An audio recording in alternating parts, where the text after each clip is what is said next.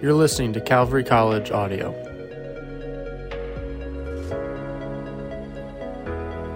Hello again, this is Pastor Dan, and we are continuing in the Gospel of John. This is Lesson 4. And remember that the Gospel of John is presenting Jesus as the Son of God, divinity in human form, and the author of eternal life to all mankind, in and through his death, burial, and resurrection.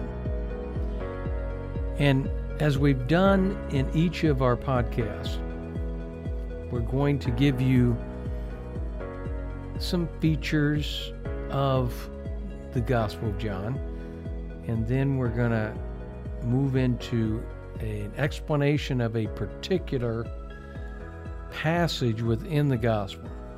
Obviously, we did not have the time to go verse by verse through every chapter of the book, but we're taking particular passages that give us a real sense of the book and what it's all about and how it supports the divinity of Jesus, which is really the most powerful message in the book itself. Well, one of the features of John's gospel is that it's the only gospel with a stated purpose. It says, this is why it was written. And it's interesting if you go over to your Bible to John 20, 30 and 31, near the end of the book, it gives us the purpose of John's gospel. And in John 20, 30 and 31, it says, truly Jesus did many other signs in the presence of his disciples, which are not written in this book. But these are written that you may believe that Jesus is the Christ, the Son of God, and that believing you may have life in his name. Wow. Now that's very direct, very pointed, and it is the absolute purpose of John's gospel. It's basically saying that the reason this gospel was written is so that you personally, me personally, every human being personally may believe that Jesus is the Christ, the Son of God. So to know who he was and is, God in human form, the Christ, the anointed of God the Father, the Son of God, second member of the Trinity, equal with the other two members of the Trinity, God the Father and God the Holy Spirit. And so it's first of all written so that you will believe who he is. And then it goes on in the latter part of verse 31 to say that believing you may have life in his name. And so belief in Jesus being the Son of God can also mean that he is your personal Savior and that you have life, you have eternal life in his name. So that when you call upon the name of the Lord Jesus for your salvation, then you have eternal life. That's an interesting feature of John's gospel. Really the only gospel, the only book in the New Testament, if not the whole Bible, that says this is why this book was written. Really interesting. Another feature of the Gospel of John is that throughout the book, from chapter 6 all the way to chapter 15, and a number of chapters in between there, it gives us the 7 I am statements. So Jesus stated, I am this, I am that, I am this, I am that. And what did he say? Well, in John 6:35, he says, I am the bread of life. And so he is the bread of life, the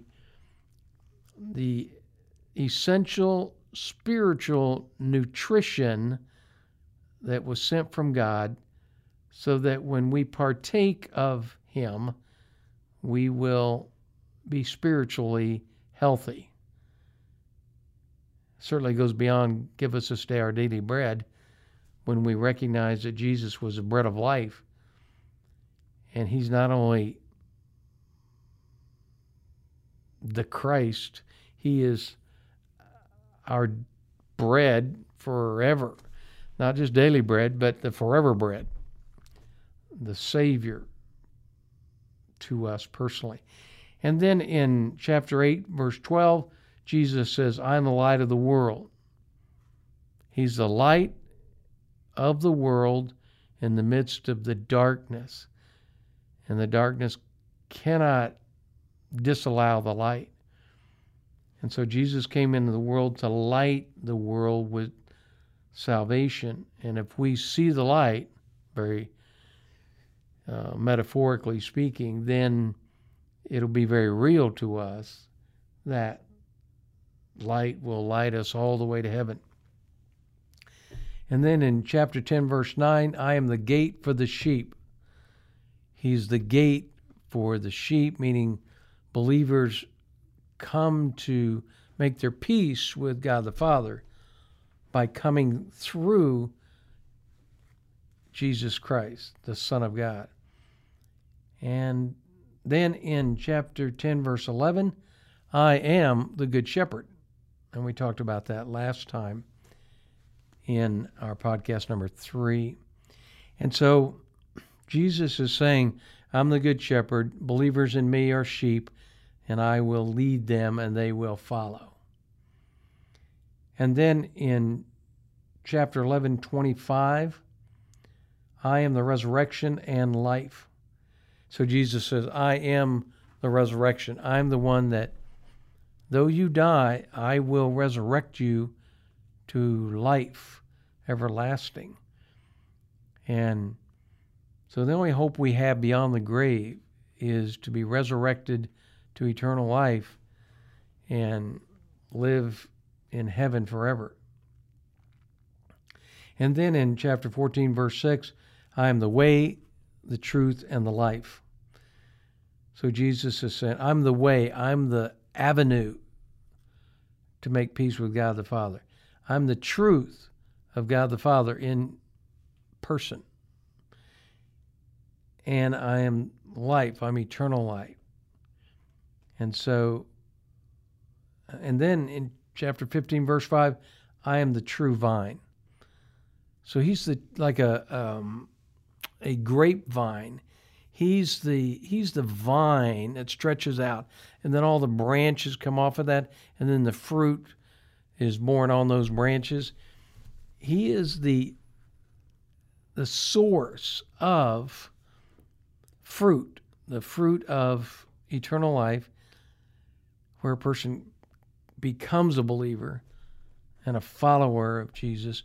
And then he's also the one that gives you the opportunity to bear fruit in your life. And so those are the 7 I Ams. And it's just kind of interesting that they all are right here, one after the other, in the Gospel of John. Now, let's go to John 18, 28 to 38, and see what these 10 verses have to say. This is fascinating. Of course, Jesus is at the end of his ministry. He's given himself over to be captured by the Roman soldiers, to be taken away to be imprisoned and beaten and battered, and eventually crucified by the Romans. And so at this point, he's coming before Pontius Pilate, who is the Roman governor back in that first century in 33 AD.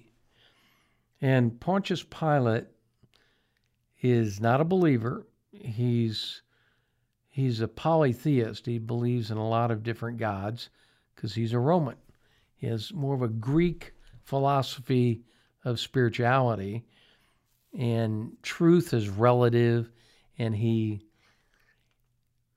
he's just basically a politician, and he's to keep the rule of Roman law in the province where he is, which is right there in Jerusalem.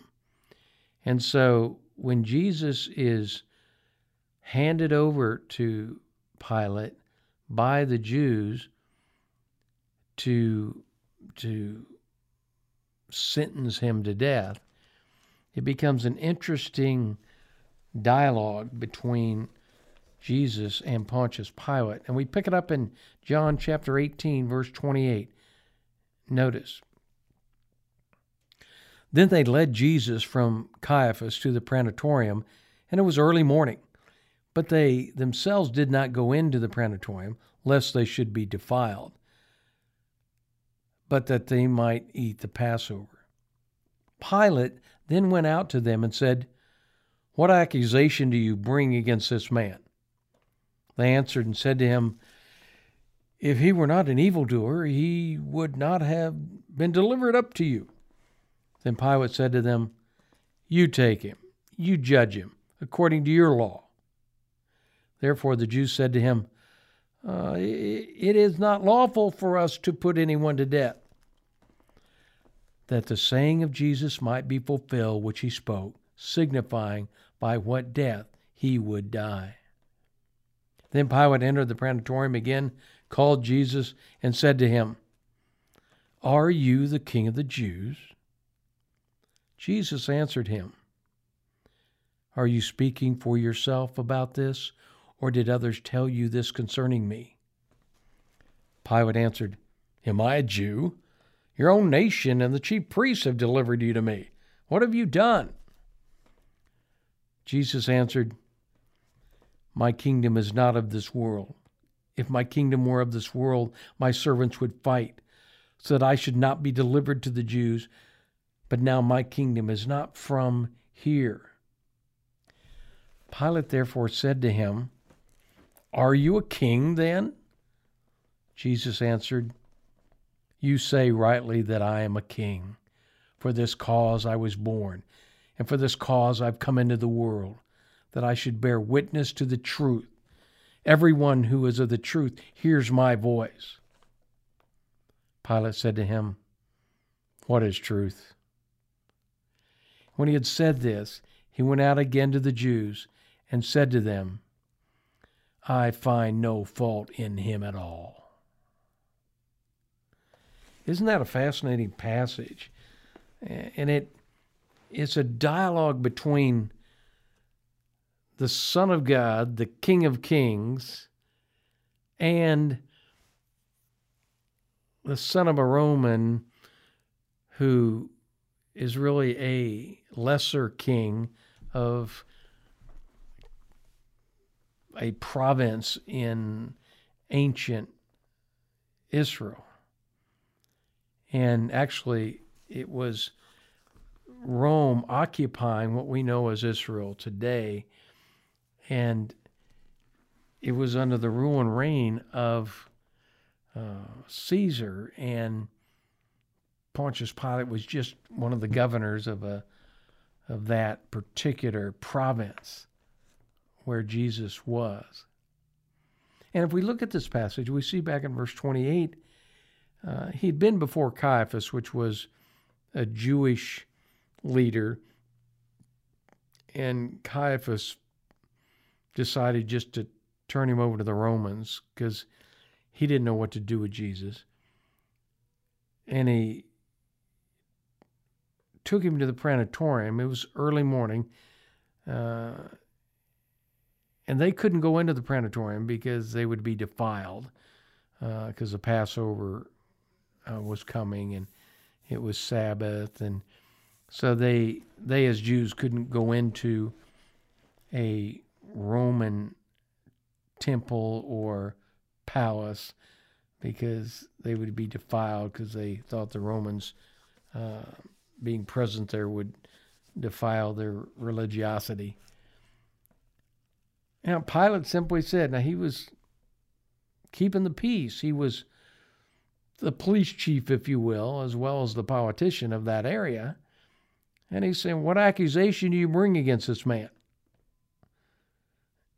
And in verse 30, they answered and said, if you were not an evildoer, we would not have delivered him up to you. So there's some sarcasm going back and forth here. Pilate's being sarcastic. The Jewish leaders are being sarcastic. And they don't like each other. And history will bear out that they were enemies. And they wanted Jesus put to death. But they know that they couldn't do that. And in fact, we go on in verse 31. Pilate said, you take him, judge him according to your law. And so Pilate didn't really understand Mosaic law or Judaism. He just knew that they often dealt with their own in certain ways. But at this point, the occupation of that area meant that the law was that they could not enact capital punishment on anybody. The Romans had to approve of that, and actually the Romans are the only ones that had the right to put anybody to death. And so, in fact, they say that after Pilate has said, you just take him and judge him, he thought he would just be beaten or questioned or both. And then the Jews say, therefore, it's not lawful for us to put anyone to death. And so they're saying, you as a Roman government are the only ones that can put somebody to death. That's why we're bringing him to you, because they wanted Jesus dead. And what's interesting in verse 32 is that this fulfills a prophecy. Now, don't lose me here. This is good. Notice in verse 32 that the saying of Jesus might be fulfilled, which he spoke, signifying by what death he would die. In Matthew 20, 18 and 19, you can check that out as a cross-reference for this. Suffice it to say that it was predicted not only by Jesus during his time on earth that he would be handed over to the Romans and be crucified, but it goes all the way back 1,000 years to the book of Psalms and Psalm 22, which describes the Jesus that would come one day to be crucified. It says that his hands would be pierced, his feet would be pierced. And it's a fantastic example of how Jesus was fulfilling prophecies of himself as he came into the world and lived and died. Even the kind of death he would die. And even 700 years before Jesus, Isaiah in Isaiah 53 describes the suffering servant who is the Jesus that will come. And that he was going to be beaten and battered and he was going to be crucified. And so he was going to be offered up in such a way as to fulfill what was predicted in Psalm 22, described in Isaiah 53, and now is going to happen as described here in John's Gospel.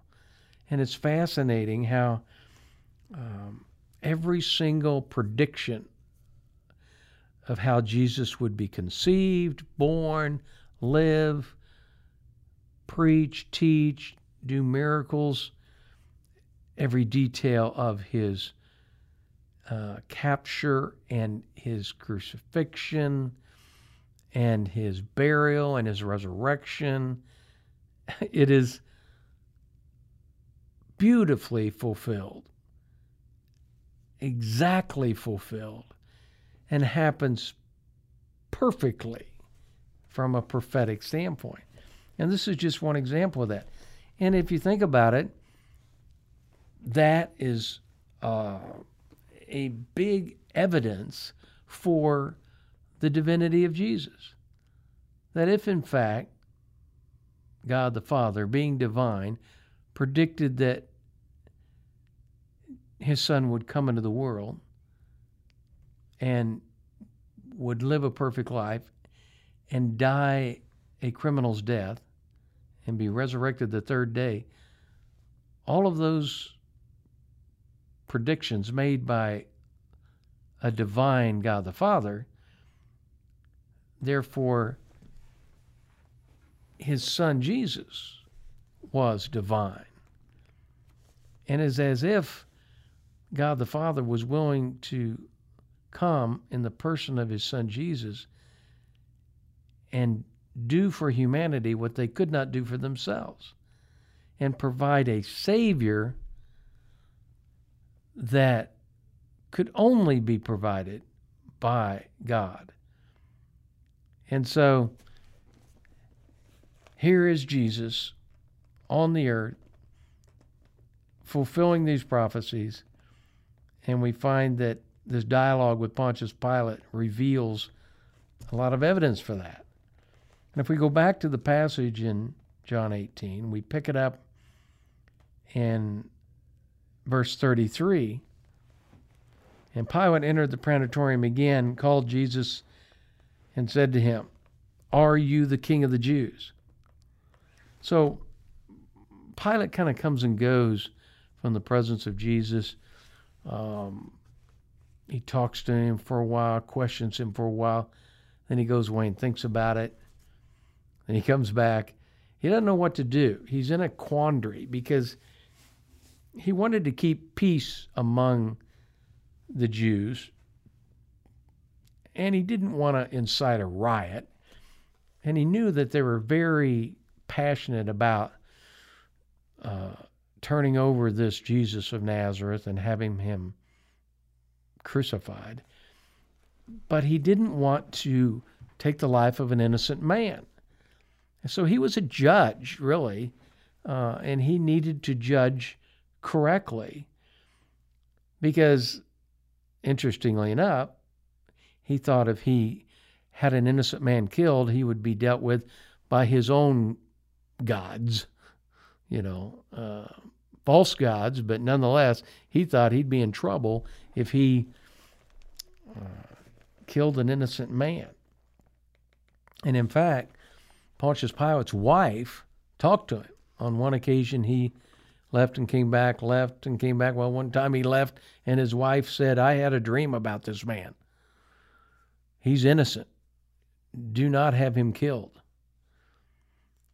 And so here, Pilate's wife's in his ear telling him not to do this, and then he goes back, and the Jews want him to do it, and so he is very much caught in the middle.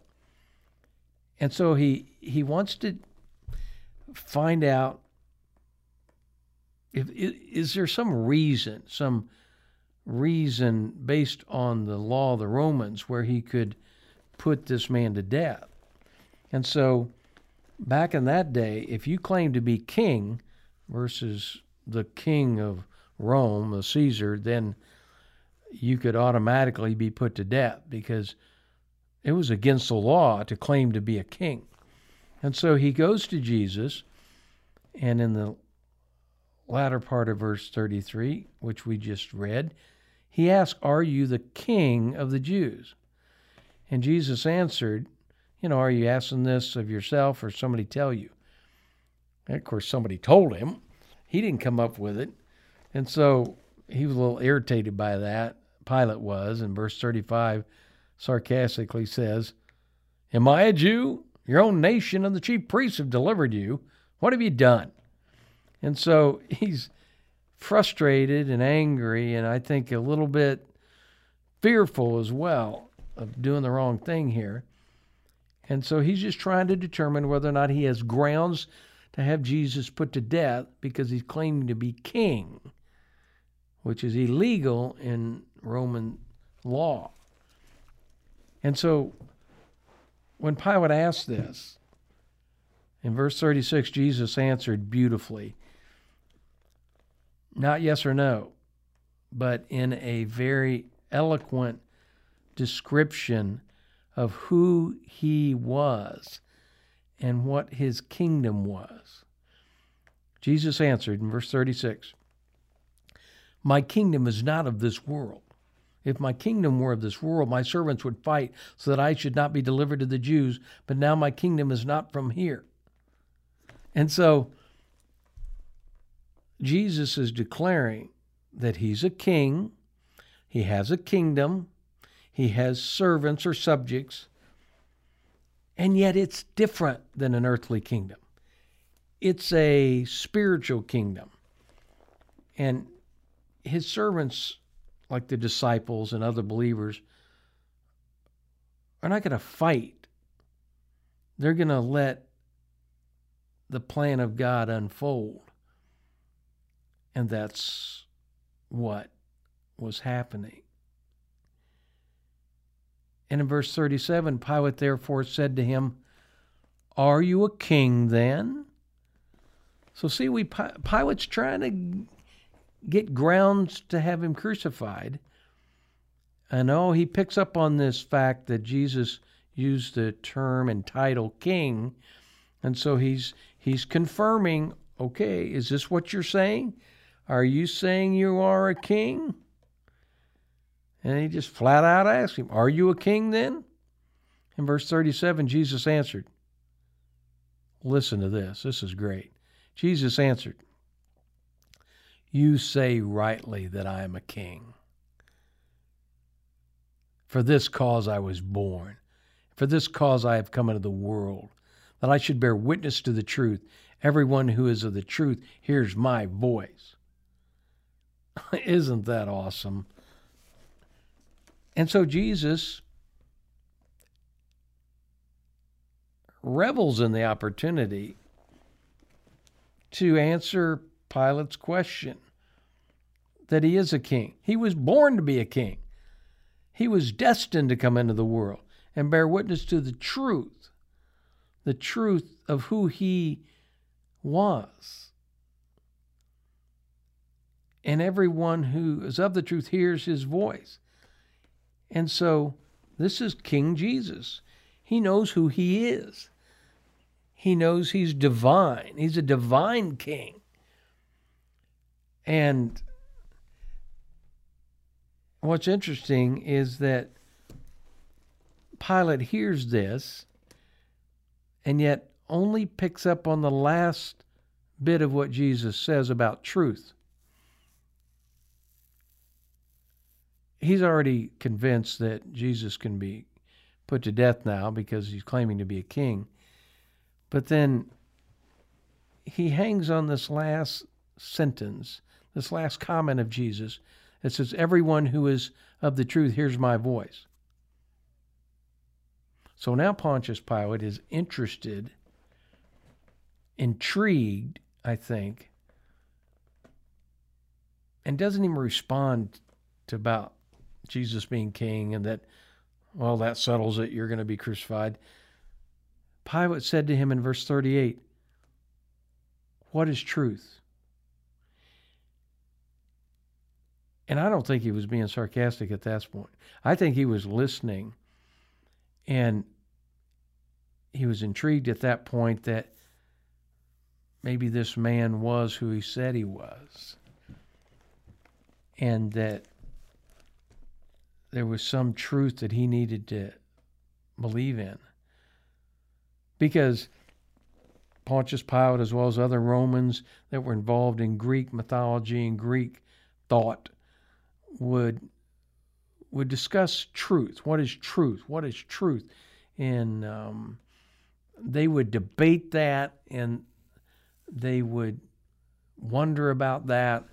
And I think they were searchers of truth, but they only came up with man-made philosophies to understand truth.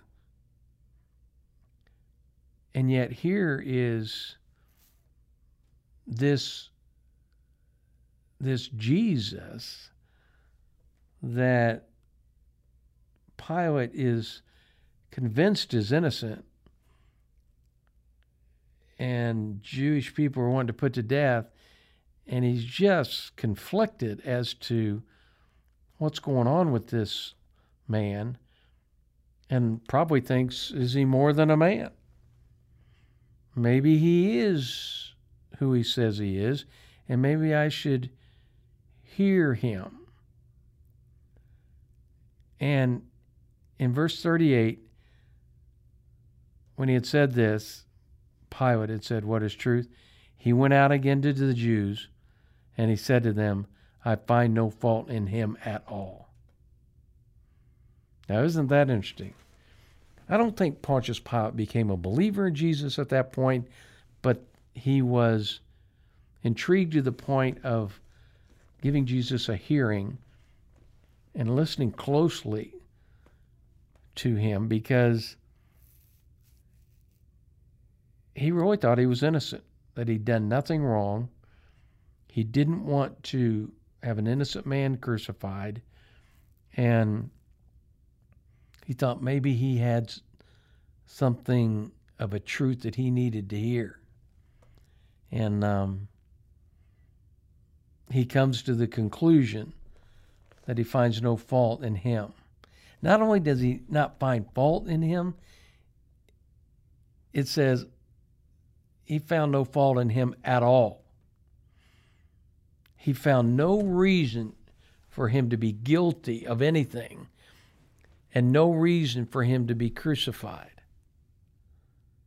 And so this was basically the judgment of Pontius Pilate, and it should have stood as an acquittal. And yet, we find out in the last couple of verses of chapter 18 that the Jews said, well, you have a custom to release somebody at Passover.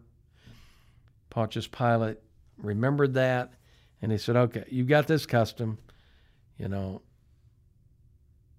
I can release you a criminal at Passover as an act of mercy. And so who do you want me to release to you? The king of the Jews, or I've got this other man, Barabbas. He's a robber, a criminal. And so Pontius Pilate thought surely they would ask that Jesus be released. But no, we go on down and we find that the story moves forward with the Jews asking that Barabbas be released. And we say that doesn't make sense. And I don't think Pilate thought that made sense. But it was going to happen the way God wanted it to happen. And this is an example of, yes, Jesus is divine, and he could be totally in control. He's the King of Kings and Lord of Lords. He has a heavenly kingdom, and he could call the angels to come and put down all of his enemies, strike Pontius Pilate dead if he wanted them to. But Jesus knew that the plan was for him to die for the sins of all humanity, and he had to be crucified. And this was part of the prophetic plan. And so he wasn't going to stand in the way of that. And so it's interesting that Jesus is taken into custody, and he is beaten, and they put a crown of thorns on him, and they crucify him. And over in chapter 19,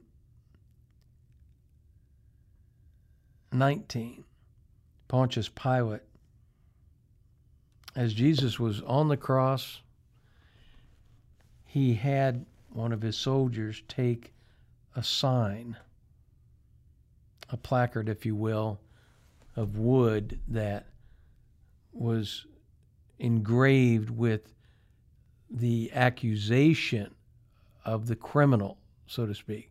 So often when they would crucify a criminal, they would write the sentence of that criminal and tack it on the cross above their head. That this is why he's on the cross. He's a robber or a murderer or whatever. And Pontius Pilate made a point of engraving on some wood and making a sign that said, Jesus of Nazareth, the King of the Jews. And he had one of his soldiers take it and nail it on the cross above Jesus' head while Jesus was dying on the cross. Poignant, true, and yet it just made the Jews angry. But I think Pontius Pilate was saying, this Jesus of Nazareth was the King of the Jews. And something happened here that I don't know exactly how significant it was, and I don't know what I got myself into. And in fact, after Pontius Pilate allowed for the crucifixion and they were taking Jesus off to be crucified, he washed his hands with some water in a basin there by the judgment seat, and he was saying, I wash my hands. There's no blood on my hands. It was symbolic to say, I'm not guilty of this man's blood. And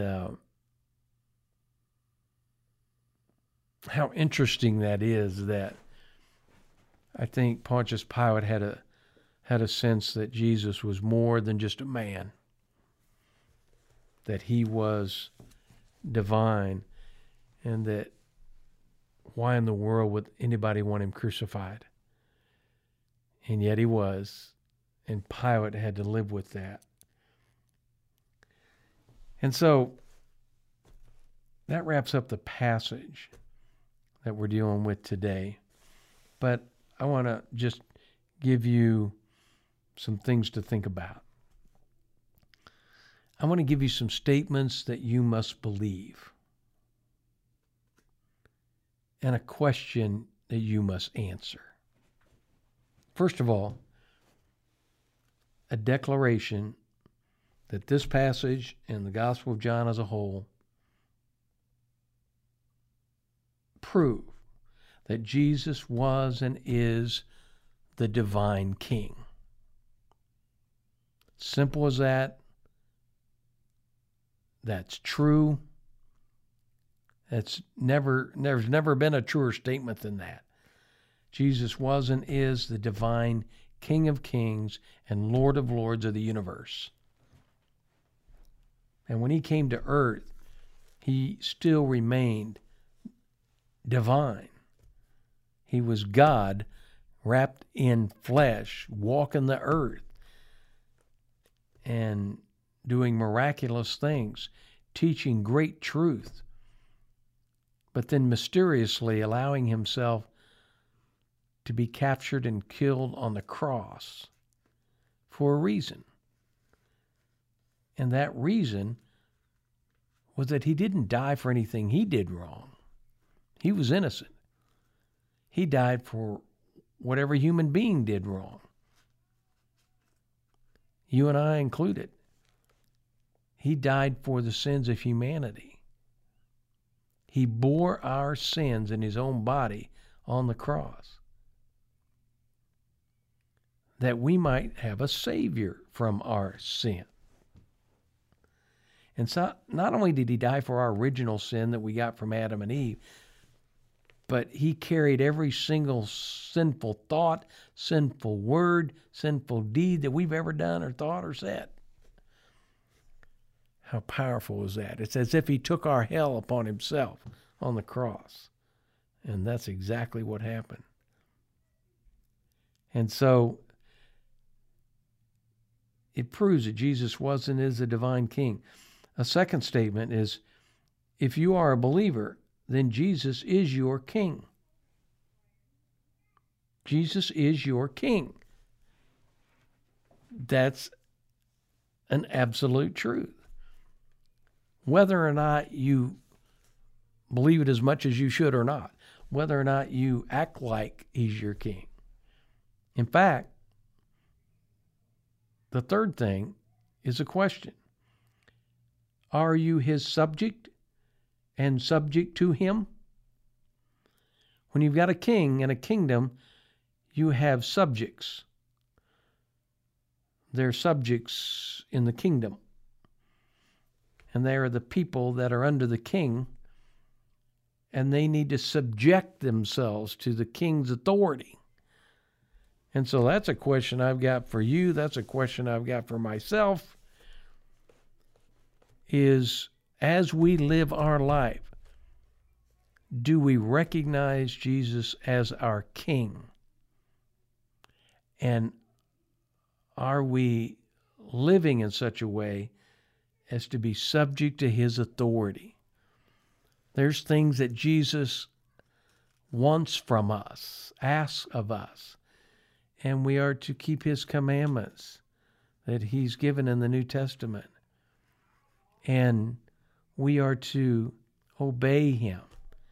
Now, he loves us, and he's forgiving, and he is on our behalf very loving and caring and understanding, and yet he's still king, and we still need to obey him, and we need to be so devoted to our king that we discover how we can please him, how we can honor him, how we can obey him, how we can live a life that would be pleasing to him and not just ourselves. And so that's a question that flows out of our lesson today. And I trust that you'll take it to heart and you'll ask yourself today and the days ahead, all the days of your life, am I a good king's kid? Because King Jesus has got an inheritance for you, and it's heaven for all eternity. And in the meantime, we need to be honoring him and being a good king's kid. And when we do, we will be happier, and those around us will be happier, and we will be a productive member of the kingdom. And so I just pray that you will take to heart this passage out of the Gospel of John and realize that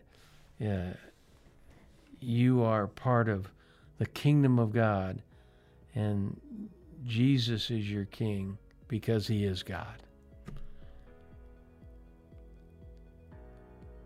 And I hope that you can not only know that, but live it out as well in your daily life to the glory of Jesus. Amen and amen.